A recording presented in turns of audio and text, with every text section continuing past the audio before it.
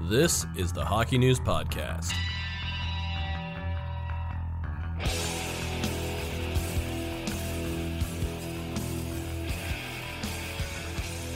Hello everyone, it's the Hockey News Podcast live stream. It's Matt Larkin here with Ken Campbell and Ryan Kennedy. And if you guys were watching the games last night, or if you were watching, anyone out there listening or watching, there was something pretty gruesome to see. Mikko Rantanen, Colorado Avalanche star right winger, takes an awkward fall, and it was one of those, like they say in football, almost a non-contact kind of injury where he just seemed to buckle under his own weight. He fell awkwardly. As of right now, the MRI results are not in, so we don't know the exact extent. But maybe producer Steven, if during the course of this podcast, if we find out, he'll let us know. But let's just discuss it a little bit because it certainly looked bad. So if it turns out to be a lengthy absence, which I do think it's going to be, what do you think happens with Colorado? And let's start with that first line. Who's first up? Who's taking Rantanen's place on line one? Well, I'd be a lot more worried if I were the Boston Bruins and this was David Pastrnak. Boston's been so top-heavy with offense this year. Basically, their first line has done everything. Mm-hmm. I think they have 16 of their 22 goals or 15 of their 22 goals. I'd be a little bit less concerned if I'm the Colorado Avalanche if this is a long-term absence for a couple of reasons. Number one, Andrei Burakovsky's actually been playing real well. Yeah. I think he's got 4 goals. He's really come back nicely after a really bad year last year. I would suspect that next man up, you just move him up. You move JT Compher up to the second line. You move Matt Calvert up to the third line, and you put in Nikushkin or you call somebody up from the farm team. And I mean, it's not good. It's not good when you lose Mikko Rantanen, but I don't think it's something that these things are gonna happen to teams all the time, and you've got to be able to have the depth and the quality of players to be able to make it less of an impact, and I think Colorado's kind of got that. Yeah, Burakovsky definitely a good option. I would even like to see Jonas Donskoi, who can play both wings. Yeah, I'd like to see over from the left side. Yeah, I'd like to see him get a crack because I feel that he might have just a little more sandpaper than Burakovsky. And Burakovsky's a pure finesse player, which is great, and it's been working out fine for him. But because you're replacing a big body like Rantanen, not that Donskoi is a big body himself, but he's bigger than Burakovsky, I wouldn't mind seeing him get a shot. And then I totally agree. You move people up. If you're going to call somebody up, I wonder even if it's somebody like a Logan O'Connor, a guy who can be more of that bottom 6 guy that can do a lot of good little things for your team, where he's been very nice for the Colorado organization since coming aboard. And you kind of reward him, and you bring your scorers up, and you keep the scorers as scorers, and you have O'Connor in your bottom 6, and he can do sort of the grinding work. I feel that would be a nice option for them. And I think we're seeing now a silver lining to the fact Rantanen wasn't signed and was late reporting to the team. So we actually got a look in the preseason at Colorado minus Rantanen. So I think we do know that it's going to be Burakovsky getting the first shot. And he's a big winger. He shoots left, I believe, playing the right side, which I believe is the same configuration that you have with Rantanen. So there's a comparison there. And you know what? I was a guy who was bearish on him, saying he's had big opportunities in the past in Washington, didn't do anything with them. But here he is, 8 points in 9 games. He's making me look bad, so good for you, Andrei Burakovsky. We'll see if he can do it over a long period of time. But it's interesting, compared to last year, you have to give credit to Joe Sakic because Landeskog went down last year, and Colorado was a team that was a bit exposed, lack of depth. But now they have the depth to withstand an absence. Hopefully it's not a super long absence, but if there is, medium-length absence, I think they can survive, and they have a nice cushion in the standings as well. So there you go. Nico Hischier over the past week, since the last podcast, signed a 7-year contract with the New Jersey Devils, $7.25 million cap hit. And it kind of, to me, immediately calls to mind the Clayton Keller deal. Mm-hmm. And just like we saw with Keller, there's a fair amount of projection going on with this deal. And that seems to be kind of a trend where teams are, if you're going to get a guy signed long-term, you're going to pay him something that is a lot more than what he's worth right now, but you're hoping that becomes a bargain. Mm-hmm. So where do you guys land on that with the Devils? Do you think they are going to be very happy with that contract in a few years, or are they overpaying for Nico Hischier?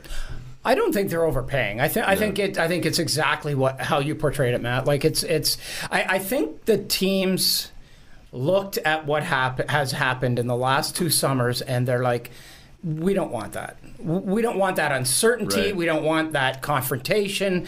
We don't want the possibility of a guy who's only played in the league 3 years, missing all of training camp and perhaps some of the season, and basically having to write off a year like William Nylander had to last year. Last year was a complete and utter write-off for William Nylander. So I think they're seeing that, and they're saying, okay, well, yeah, okay, so given that, we're willing to overpay for a year or two, and then maybe in years 3, 4, 5, then it starts to even out, and in 6 and 7, we're getting a huge bargain. Something like that. And I think what you have to remember is, Nico Hischier did not win the Calder Trophy as a rookie, but he centered the guy who won the Hart Trophy. Yes. He was Taylor Hall's center, and he was very, very good.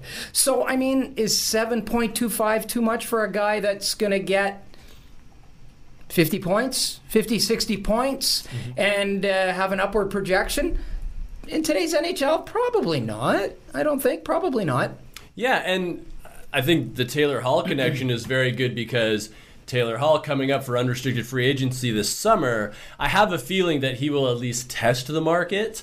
He could very well return to New Jersey, and with Hischier signed long-term, all of a sudden you've got Hischier and Jack Hughes as your two top centers for at least the next 7 years. You figure Hughes just beginning his entry-level contract. But that's a pretty nice carrot to dangle in front of Taylor Hall and say, hey, we got your boys.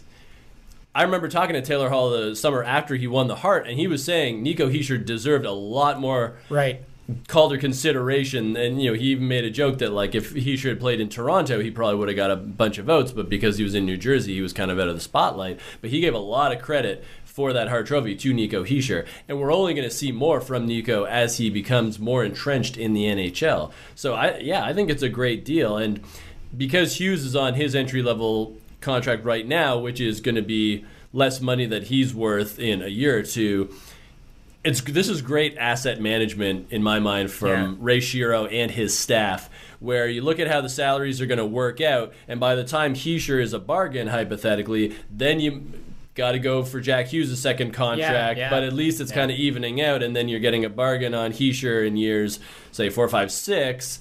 That helps if Hughes has done a bridge or if he's on a long-term deal. You're evening out all that cap space a little bit, and that'll help them in the long run. For sure. And I do think it's important, I'm glad you mentioned Taylor Hall, because I feel like everything the Devils do this year, you have to look at it through the lens of, does this make Taylor Hall like the Devils more? Sure. And I do think knowing that security is there with those two centers, here for the long haul, it does help.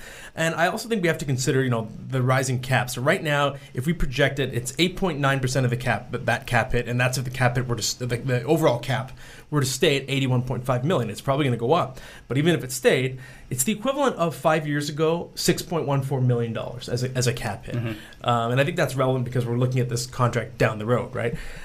So I don't think it's going to be a terrible number. I think that, especially because, and this is more true for Hischier than it is for Clayton Keller, Hischier's got some two-way skill to his game. So I kind of see a future configuration where you have the equivalent of what Vancouver's putting together with Pettersson and Bo Horvat. And I think Nico Hischier, in a way, can be your Bo Horvat. He's smaller and he's not as classically, maybe it's people just because Bo Horvat's Canadian, they want to filter him through a different lens, but I think Hischier's a good defensive player too. So long term, you could have Hughes as your pure offensive guy, your Pettersson, and you could have Hischier as your guy that handles the tougher matchups. And if he does that while chipping in 25 goals, 60 points, then I think he's worth that number. Yeah, sure. Absolutely.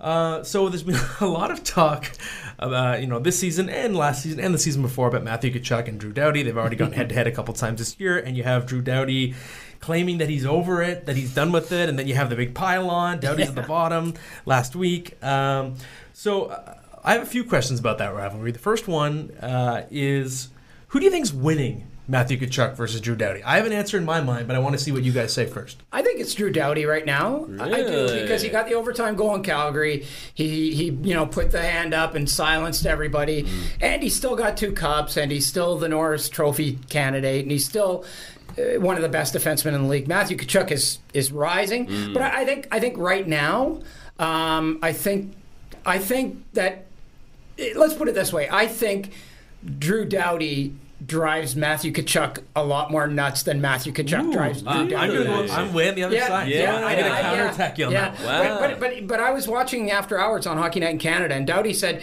you know what, everybody's making so much of this with Matthew Tkachuk. He says, there's a guy on every team I have a rivalry like that with. He says, Corey Perry and I hate each other. You know, in the offseason, they both off-season in London. Right. And they hang out in the offseason. He says, but during the season, we can't stand each other. Yeah. He says there's probably a guy on every team that I have a rivalry like that with. Yeah. And ironically, Matthew Tkachuk played for the London Knights. Exactly. So there's that connection, too. Yeah. They might even see each other in the summer as well. They might. But, see, I say Tkachuk has the upper hand now because it feels like Doughty is looking for Tkachuk. It feels like he's kind of paying rent in his mind. Well, he found him. He found him on Saturday night. Yeah, he certainly found him on Saturday night. And, I mean, it's so great. And I love both players because of the way they play and because of the way they interact with each other. The way I look at it right now, because you're right about the past. You know, Doughty has all those accolades, but if I'm Matthew Tkachuk and Drew Doughty says like, "Hey, I got 2 cups. What do you have?" and Matthew Tkachuk said, "Well, you're never winning another one, not in L.A." Tkachuk is on the team that is going towards a Stanley Cup in Calgary, and well, maybe. Well, you know, it's a long road, but I mean, certainly they're in a better position than the Kings. I'll give you that. I feel that the fact that Doughty is engaging so much and actually talking to the media, even if he's trying to downplay it, that gives the edge to Tkachuk in my mind, at least on a psychological level. And I'm with you because I think, you know, of course Matthew Tkachuk is a great player. He's a highly skilled player. He's going to have an amazing career. But if you look at Calgary's depth chart, okay, Matthew Tkachuk is their second line left winger. Drew Doughty is everything in LA. He's their 25, 28-minute-a-night defenseman. So Tkachuk's goal is, if I can get this number one defenseman distracted, that's great news because then he's focusing on me and not his significant responsibilities for the LA Kings. So I think it's Tkachuk's goal to get Doughty distracted, and every time Doughty talks about it, it's just evidence that it's working. If one guy's obsessing over the other, then I think that's advantage to the pest in my mind. But is it working? Like, is it working? I mean, in the last game, Drew Doughty scored the overtime goal. He wiped him out in this game. Like, Drew Doughty's never been suspended for anything he's done to Matthew Tkachuk, but Matthew Tkachuk's been suspended for stuff he's done to Drew Doughty. And that's so fair. I would argue he's like, okay, maybe he thinks he's getting into Drew Doughty's kitchen, but I don't think he is. Yeah, but I don't think it's working. I'd rather be suspended 2 games than get elbowed in the head. Yeah. And concussed. It is a fair point. So I decided I took some numbers down. So Tkachuk has played the LA Kings 13 times. Yeah. And he's got 4 goals and 8 points, 29 penalty minutes. So that supports your theory. That's a below par stat line for Matthew Tkachuk. And a lot of penalty minutes, so he's getting himself into trouble. Mm-hmm. But the Flames are 7-4-2 when they play LA since Tkachuk's career started. Right. So, okay. You know, we'll see. That's circumstantial. Yeah. Oh, it's fun to watch. Steven's got a... We got a very important question, I think, that needs to be answered now, and it's not a question. It's from Dave Sutherland. It says, Ken is cool. Boom. Dave Sutherland. Okay, Dave. Is that a Ken bot? You know you are in a huge minority, right, Dave? And I love you, Dave. I don't know you, but I love you. Thank you. There you go. It says when I see Dave Sutherland's Twitter bio, it says it's Ken's wife. It's actually Lucy. Oh, really? Oh, okay. That makes more sense. Yeah, that makes more sense. Yeah. I think Ken fell for that. Okay, so staying on the topic of rivalries, and I'm going to call it pest versus player. Because, and it's not to take away from the one player who's a pest, but I don't want it to be confused with just 2 skilled players. Okay, so I want to hear your favorite rivalry of all time that involves like bad blood and one guy making another guy angry. Okay, so we'll go with you first, Brian. Okay, I'm gonna go with Claude Lemieux versus either Chris Draper or Darren McCarty, depending on how you view that particular rivalry, because the stakes were so high and the outcome was so crazy. Like those Colorado-Detroit games were must-see viewing, and it was a matter of not only did they hate each other, but the winner was going to play for a Stanley Cup and most likely win a Stanley Cup. And I mean, when you think of like 90s hockey, that's like right near the top in terms of storyline. So I like Claude Lemieux versus the Red Wings at large. That's a good one. I think, I look back. I'm going to go back a little further. I mean, Steve Kasper used to drive Wayne Gretzky out of his mind.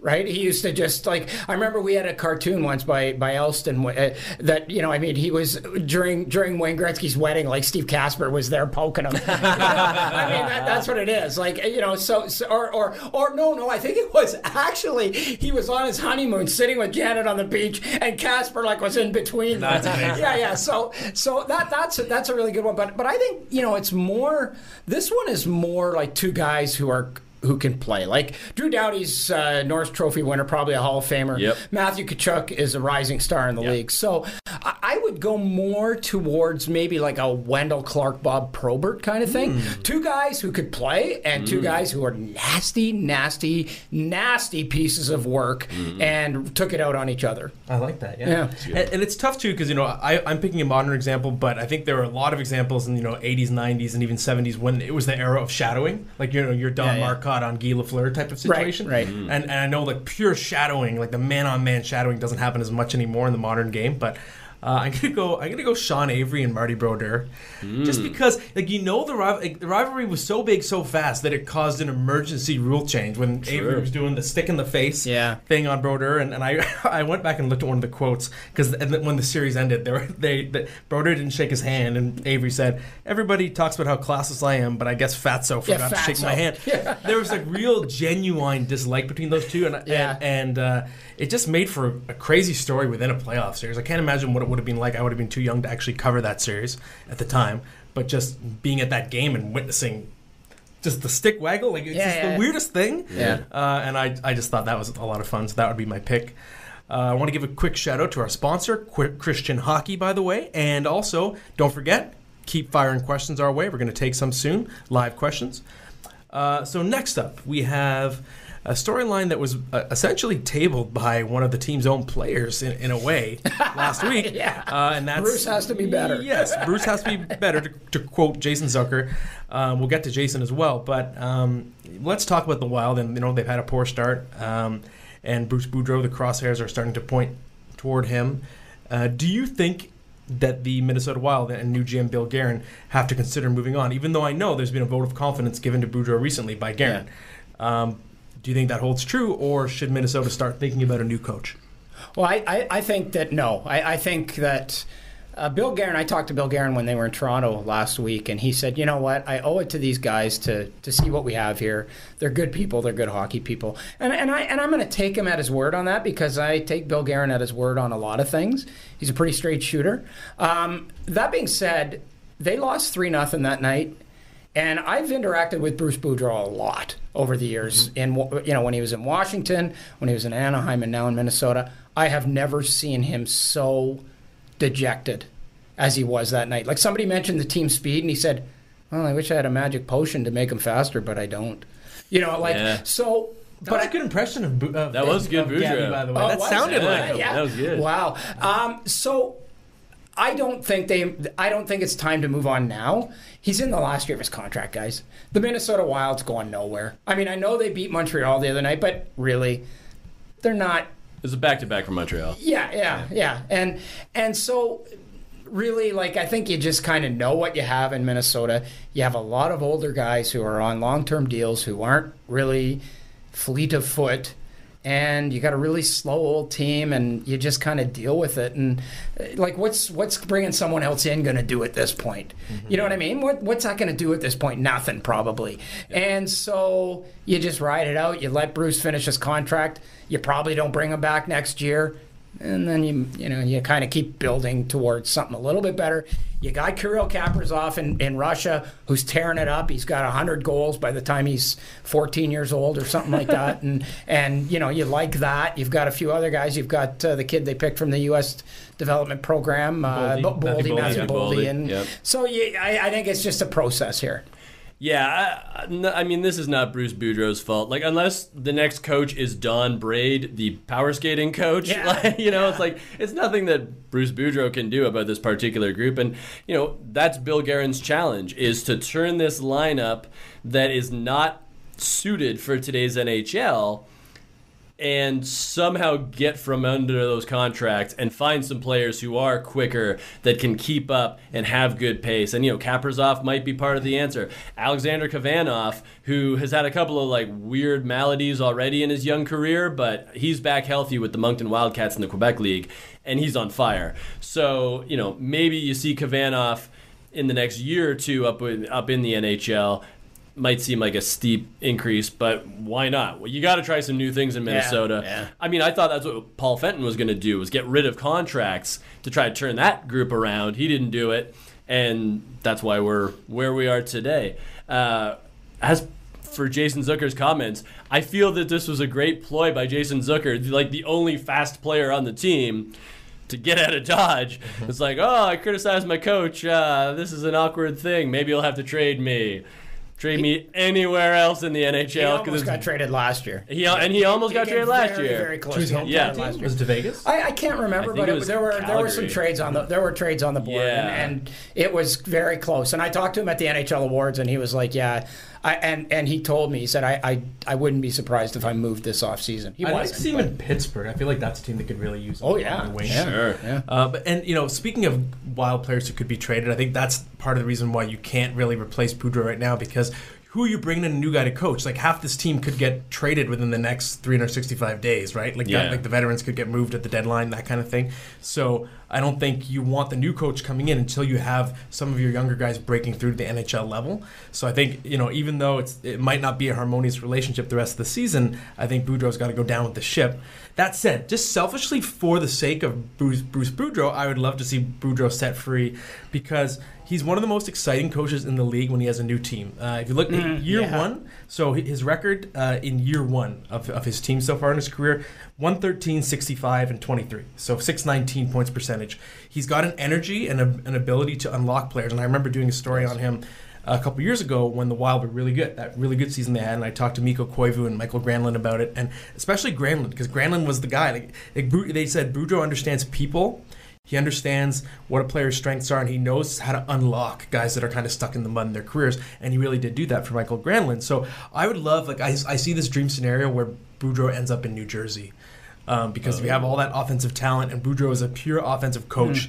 His teams can always score, and he managed to turn some Wild teams that shouldn't have been high-scoring teams into reasonably offensive teams. But if you look at his Anaheim teams and of course his Washington teams, had a lot of talent, but also just they played a run-and-gun style. And I would love to see what he could do on a team like New Jersey, because again, he's a turnaround artist, always has been.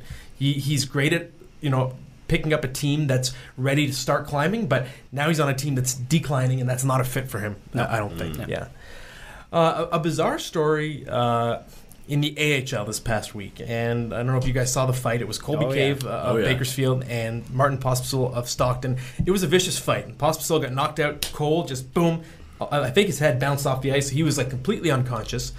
And then after the game, there was a tweet about the classiness of Cave, and it was from Pospisil. So I'm going to read the text thread, and Pospisil tweeted this. Okay, so he said that Cave texted him, and it's, "Hey buddy, it's Cave from the other side. Just wanted to reach out and hope you're okay, buddy. Tough seeing that. You're a tough kid. I respect a guy that stands up for himself. Hope you have a quick recovery, buddy." And then Pospisil writes back, "Hey bud, I'll be all right. It was a good fight. Thank you for reaching out. No problem, man. Hope to see you there soon." And then out there soon. And then Pospisil says, doesn't remember the fight at all, and is excited for the rematch. And that kind of scared me. I don't want to be the bleeding heart, but maybe I do want to be the bleeding heart, because I don't like bleeding brains. As someone who's had a bleeding brain before, it's not fun. Okay, and I'm worried when you see that kind of sentiment. The guy who's just out cold and already preparing to fight again. I don't know. Am I being too alarmist here? What do you think? Hold on. Did you actually print a screenshot out? Sure did, Steven. Oh, you're the grandpa today, aren't you? U.S. Senator Matt Larkin. What's the screenshot? Well, I can't scroll it. I'm trying to scroll it. Yeah. What do you want me to say? Well, I know where you stand. What do you want me to say? Yeah. I know. It's a tap for you. Isn't hockey wonderful? I caved your head in. Pun intended. No, I'm reaching out. Oh, buddy, aren't I a great guy? Aren't I so classy because I reached out to you after I punched your face in? What do you want me to say, Matt? If you're going to have fighting in hockey, these things are going to happen. Yeah. So should we be scared? I don't know. Should we? I don't know. Like, the guy's an idiot if he wants to go out and fight again. Like, I'm scared for Pospisil because he evidently isn't but good at fighting. He's clearly an idiot. Like, come on, buddy. And, come on. Okay, so we're sitting here.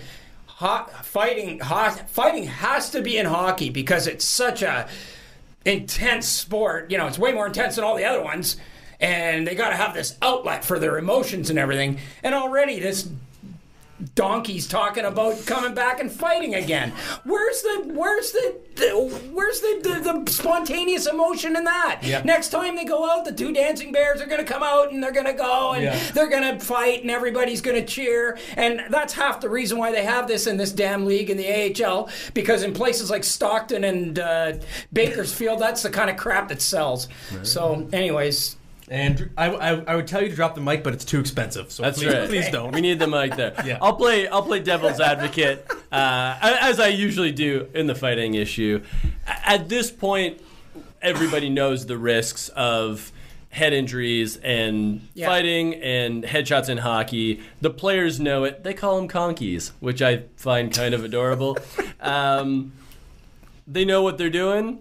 If they choose to do it, it's up to them. I've spoken to enforcers in the past, NHL enforcers, mind you, who said, I've had the conversation with my wife. If I have CTE in 30, 40 years, I accept that. I'm getting paid way more than people that do much more dangerous jobs than I. I feel very lucky to do so. I am well aware of the risks. That's where we're at right now in terms of awareness and education, if you want to use that word. Yeah. I don't know if... rematch was possible specifically saying I'm going to fight Colby Cave again, or was it a matter of Stockton and Bakersfield are going to play a bunch more times and it's Flames versus Oilers prospects, for those who don't know what the teams are. Hard to say. This is hockey culture. I know a lot of us in the media don't necessarily come from within the culture, and it seems kind of alien when you get into these granular things like this. But, these are the people most heavily invested in the sport, and they are making choices as adults. That's where we're at. Yeah, no, I get that. I get that. If this had happened 30 years ago or 25 years ago, Pospisil, after his career, might be able to blame somebody. Now, Pospisil can't blame anyone. Yeah. He can't blame anybody. Because we know now. Yep. We know. Yep. We know what the dangers are. We know that it's taken us a long time. Not according to Gary Bettman, though. It's taken us quite a while to figure out that getting punched in the head is going to have long-term effects. Yeah. But they do know that now. They know. So in 30 years, this guy can't come back and say, oh, well, I was, it was all part of what I had to do. Well, you can make these choices. Like you say, you can make these choices. And Pospisil, he can play. In the USHL, he was on the top line with Bobby Brink and Marcus Caglianchielli, both of whom were drafted this year. Pospisil was a year older.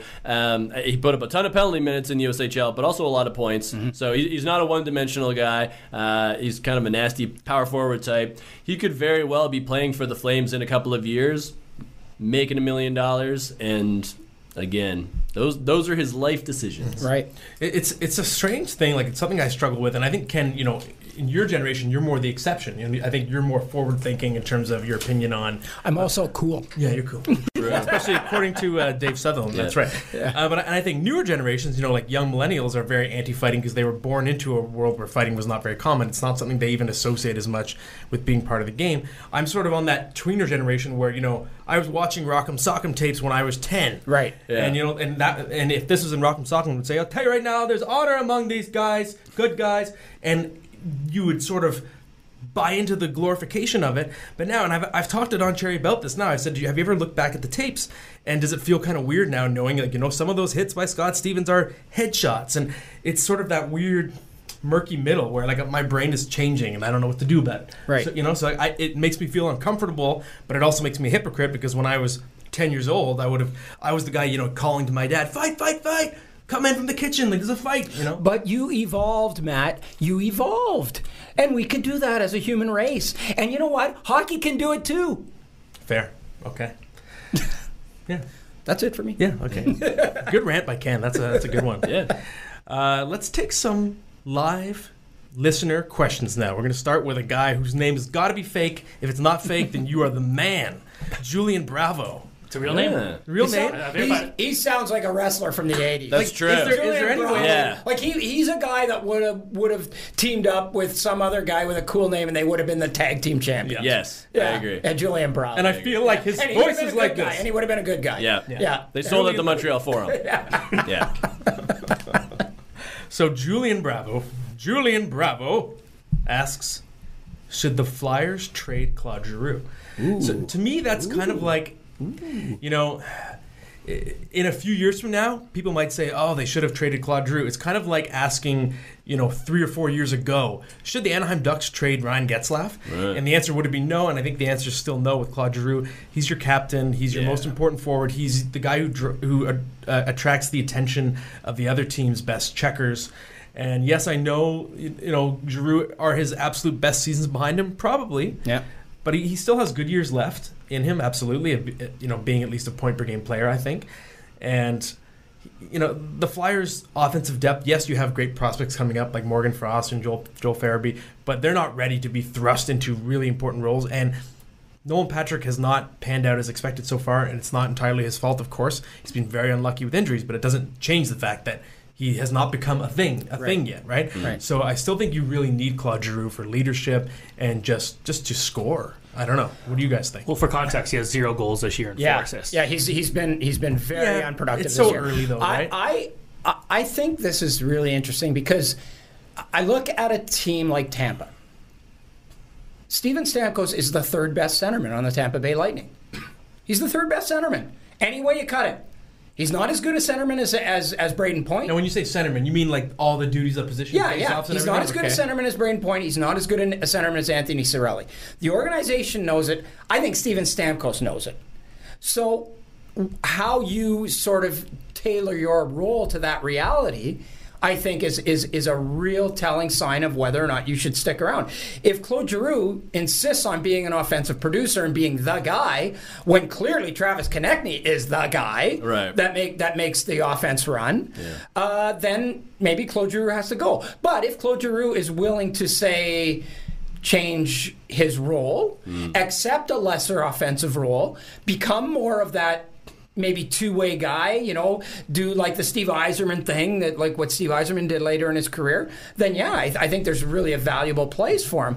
But if he insists on getting all the power play time and getting all the ice time and being on the top line and getting all the opportunity and he's not producing, then maybe it is time to move him. Yeah. What I would like to see is at least Giroux sticks around for this season and provides almost cover for Konechny. It's like, I don't know if the whole NHL knows about Travis Konechny in full yet, and that's great news for him because he's on a high ascent right now and playing excellent hockey. And if you're still game planning for Giroux and Konechny as opposed to putting your best guys on Konechny, then you're allowing him a chance to grow. And by the time you've figured it out, by the time the league has fully figured it out, Konechny has hit that other level where, Giroux doesn't need to be the guy anymore, doesn't need to have any focus on him. And if you can get him in that sort of middle six role where he's doing other things, playing a good two-way game, then obviously that's ideal. I think Konechny is on the cusp, and he could hit another level real soon. And right now the Flyers are in a good place where he's getting the minutes he needs. He's getting the results he needs. And, Matt, you're right. With Farabee and Frost coming up, German Rubtsov in the mix as well, you've got some options that are coming up where you're going to be able to have some pretty nice depth up front. It's just like they're so close. And I think Giroux is still a key component, even if the numbers aren't there right now. I agree. And I think Giroux, whether or not we characterize him as a great two-way player right now, I think he has the toolbox to become one if he wants to be, because he's a good skater. He's a very smart player. He's good on face-offs. I think if you especially in today's NHL, the ideal of being a good defensive player, it doesn't mean you have to bruise the opposition either, right? So Giroux's not a big guy, and that wouldn't matter. I think if he's willing to take on those assignments, I absolutely believe he's talented enough to do it. So I'm not out of hope for Giroux's role in Philly. It's just a matter of, will he evolve with time as he gets into his veteran years and become more, sort of like what Joe Thornton has become for San Jose as well, right? He's embraced more of a two-way role, and he's been very important to that team in his twilight years as well.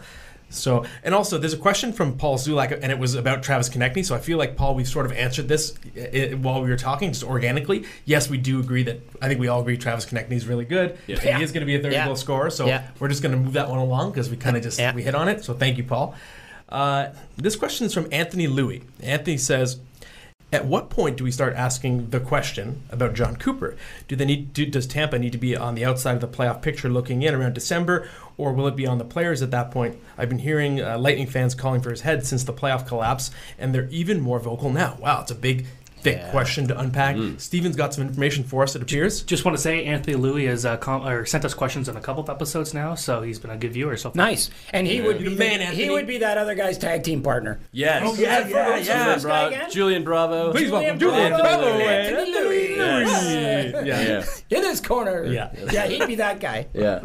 Wow, that's a good question. That's a good question. I think it's way too early, first of all. Way too early. John Cooper is a hell of a coach. I think he's really innovative. I think he knows how to manage players and manage egos in a big way. I just talked about the Stamkos thing. Like, a big part of the reason why Stamkos knows and has accepted what he's doing is because of John Cooper. They're too good not to win. Mm-hmm. They're too good not to win. They're going to win. They're going to win someday. I don't know if it's going to be this year, but they're going to win a Stanley Cup. And their window's still too good. wide They're too open. good. They're too good. Yeah. It's like Washington, all those years. And then they won, I mean, they're just too good. I think you got to give them one more crack in the playoffs. If they fall short of the Stanley Cup final, maybe the conference final, if I'm being charitable. Yeah. But if they don't win at least 2 rounds, you got to do something else. Maybe it's Bruce Boudreau.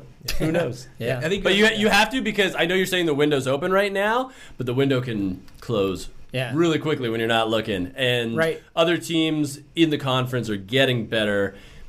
You got to strike while the iron's hot. And if, for whatever reason, John Cooper is just a regular season coach at the NHL level, because we know he's won championships at every other level. Got him to the final, too. Don't forget. Got him to the final in 2015. Sure.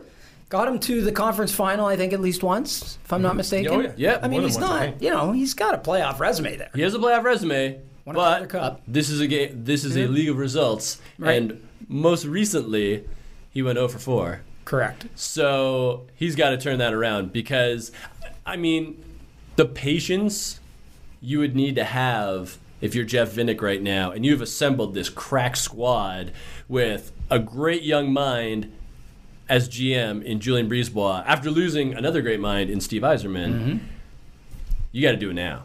Mm-hmm. I think this year they got to make a deep run. They got to make sure that, like, all the I's are dotted, all the T's are crossed. There can be no excuses. You're right. They're too good not to win, but they still got to win. Yeah. Right. And I do think, historically, and it kind of goes across multiple sports. I think of the Raptors with Dwayne Casey and Nick Nurse, right? Where you have a team that's on the cusp year after year after year, and it's also the Raptors, of course. They traded DeMar DeRozan, I know, but they made a shocking move, changing coaches when they were already a dominant team. Right. We saw the New Jersey fired first place when they were in first place, right? They fired Robbie Ftork. And sometimes you have a team that is so close but can't get over the hump, and it might even be just a psychological, emotional thing. It might not even be fair.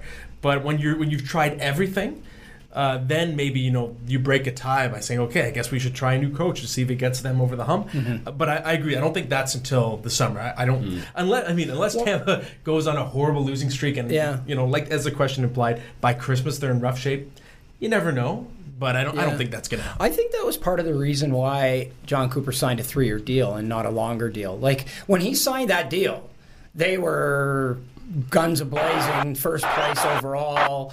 Looked like, it was going to be a coronation. The playoffs were going to be a coronation. And he only took a 3-year deal. And I think part of that was, in 3 years, we're either going to have won a cup or two or we're not.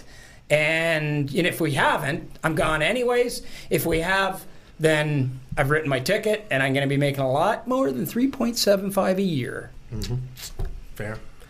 Time for a few more questions. This one's from Leo Educated, at Leo Educated. Okay, that's not his name. That's not his name. If he was a professor. name. Yeah. Imagine if he was a professor, though. Like, hello, I'm Professor Educated. That would be incredible. It's pronounced educated. Yeah. So Leo asks, which team do you feel will make the first significant trade moving a top-tiered player? I'm thinking about the New York Rangers because they have a pretty prominent player, maybe not top-tier, but close to it, who's a pending UFA, who was rumored to be traded before the season even started because the Rangers' cap was so messy. There was talk that there wasn't even room for him on the team, and that's Chris Kreider. I do think just his skill set would be so coveted come playoff time because he's very fast for a big guy. He's physical, and he can score goals. He just is such a nice piece for the playoffs because he has the modern style speed, but can also play a heavy game, and heavy game matters more in the playoffs. The only thing, and this is a dilemma, I talked to the Rangers last year about it when it was close to the trade deadline, and it's a dilemma. When you trade a Chris Kreider, then you need a Chris Kreider. That's the only problem, right? It's not like he's 35 years old; he's in his late 20s, and if you could convince him to sign a 5-year deal to stay a Ranger, then maybe it's worth keeping him. The problem is, on the open market, I'm sure he can get 7, right? He can probably get 7 times 7 on the open market, given his skill set. And if you don't think you have a confident chance to re-sign him, then you got to cash in that ticket because he's going to get you a first-round pick and probably a prospect, I think. I'm going to double down on Taylor Hall. Mm-hmm. I'm doubling down on Taylor Hall for a couple of reasons. Number one, New Jersey, they won the other day, but they haven't been that good. Yeah. And this could be a tire fire in the making. Maybe not, but it could be. Could be. The other reason is, as much as they're doing to keep him from going to free agency, last summer, not this past summer, but the summer before, Taylor Hall changed agents, and he went with Darren Ferris. Darren Ferris is a guy who historically wants his guys to go to free agency. Yep. He wants that leverage. And historically, his guys have gone. He had Mitch Marner. They held on for a long time till he got what he wanted. So I believe, personally, that Taylor Hall is going to go to unrestricted free agency, regardless of what happens in New Jersey this year. So you don't want to lose that asset for nothing, right? He may resign in New Jersey, but once he goes to the open market, you can't count on him saying, "Oh yeah, I really like these guys." If he's going to go, then you got to get something for that asset. If he's not helping you win now, which he's not. Yeah, I'm going to say Dallas because the Stars are off to a super rough start, and that feels like a team that, if they don't shake things up, then the season might be toast already. And maybe they just look at the landscape and say, we're too far behind. Which guy do they deal, though? I don't know. That's tough. Like, is Jamie Benn? Is it Jamie Benn? And I think is it a culture change you need? Yeah, but is Jamie Benn, is he a guy you want right now? He's looking pretty frustrated and slow. But maybe you think you can change him. But if you're another team, you say Jamie Benn used to be something. Oh yeah. But it only takes one. It's a big ticket, and it's a guy who's not producing. So I don't know. Maybe it is Jamie Benn. Yeah. James Neal. Very similar situation. That's a good point. Mm-hmm. Yeah. That's Steven, by the way. Yeah, Steven. Yeah. Steven just seems to think he can just jump in whenever he wants. You can just sit in front of the camera. We've enabled. Show yourself. I've enabled your mic off. And you know what? I think there's a question we got from Noah Lafort, and let's fold it into what we're talking about right now, okay? Because Noah asks, will the Dallas Stars continue being bad, or will they start jumping up the standings? This is how you know it's live. See, you ask a question, Noah, and then here we are. We're adding it into the podcast on the spot. That's right. And this is why, you were talking about the Stars making a shakeup. The problem to me with the Stars is this is such a win now team. Like, you signed Corey Perry. Yeah. You're the Seinfeld analogy with the gas tank. You're pushing it as far as you can go. Like, you're so far down the win now road, you can't turn back now, baby. Yeah. So if you make a trade, in my opinion, it's got to be an upgrade, not selling parts. Well, and then maybe you're just going further down the rabbit hole. Then you might be. It's a tough situation. Yeah. And that's, I say Dallas not with 100% confidence but it's like that's the scenario where things have gone really wrong in the first month. Sucked. Yeah. They sucked. Like the power play's terrible. So what do you do? Is it a matter of just that the new, core isn't clicking yet? I mean, Corey Perry started the year on the shelf. Or maybe everybody's just too old. Maybe they're just too old. That might be the case. I think we can agree that the defense is obviously going to be fine. It's disappointing that Stephen Johns has had so many problems with his concussion because he would have been an interesting. I know he was projected to play with Heiskanen on the second pair, and we never got to see that kind of come to fruition properly. But overall, I think we can still agree Dallas' problem long term is not going to be defense. The goaltending, I think was a threat to regress because it was so good last year. But yeah, I think you might have the point there, Ken. Just all of the most important offensive players on the team, other than Rupe Hintz, are just they're in their 30s. They're either older guys or close to 30, not all in their 30s. And what was the narrative with Dallas before? You shut down Ben Radulov and Sagan, and you pretty much got them beat. Yeah. Right. Mm-hmm. What are Ben Radulov and Sagan doing this year? Not a ton. Yeah, not a ton. Yeah. Not a ton. Yeah. Pavelski hasn't probably been producing to the level that they would have thought. When that's the case, pretty easy to shut a team down like that. Mm-hmm. True. If I'm Jim Nill, I just go for it because you're just too far gone, and you add. I think you need to add just some younger, fresher legs. Maybe a Chris Kreider. I mean, he's not that young, but he's got some speed. He should bring something to the table, huh? Yeah, maybe. Yeah, synergy. Like that callback, synergy. Well, that's it for this week, everybody. Hope you enjoyed it. Oh, wait, Steven's going to come in the 11th hour. Feels like he can off the top row. Steven's podcast. Steven, why don't I just leave and you can sit here? Why don't I just The Steven news. Yeah. We got one tweet saying, when we asked which NHL team will make the first significant trade, and the one that got the most traction was Robert Hagg for Connor McDavid. Stop it. It's kind of like Adam for Adam Larson. All right. Well, on that note, we're going to limp out of here. Thank you for listening and watching, everybody. Thanks to our sponsor, Christian Hockey, and we will see you and talk to you next week, everybody.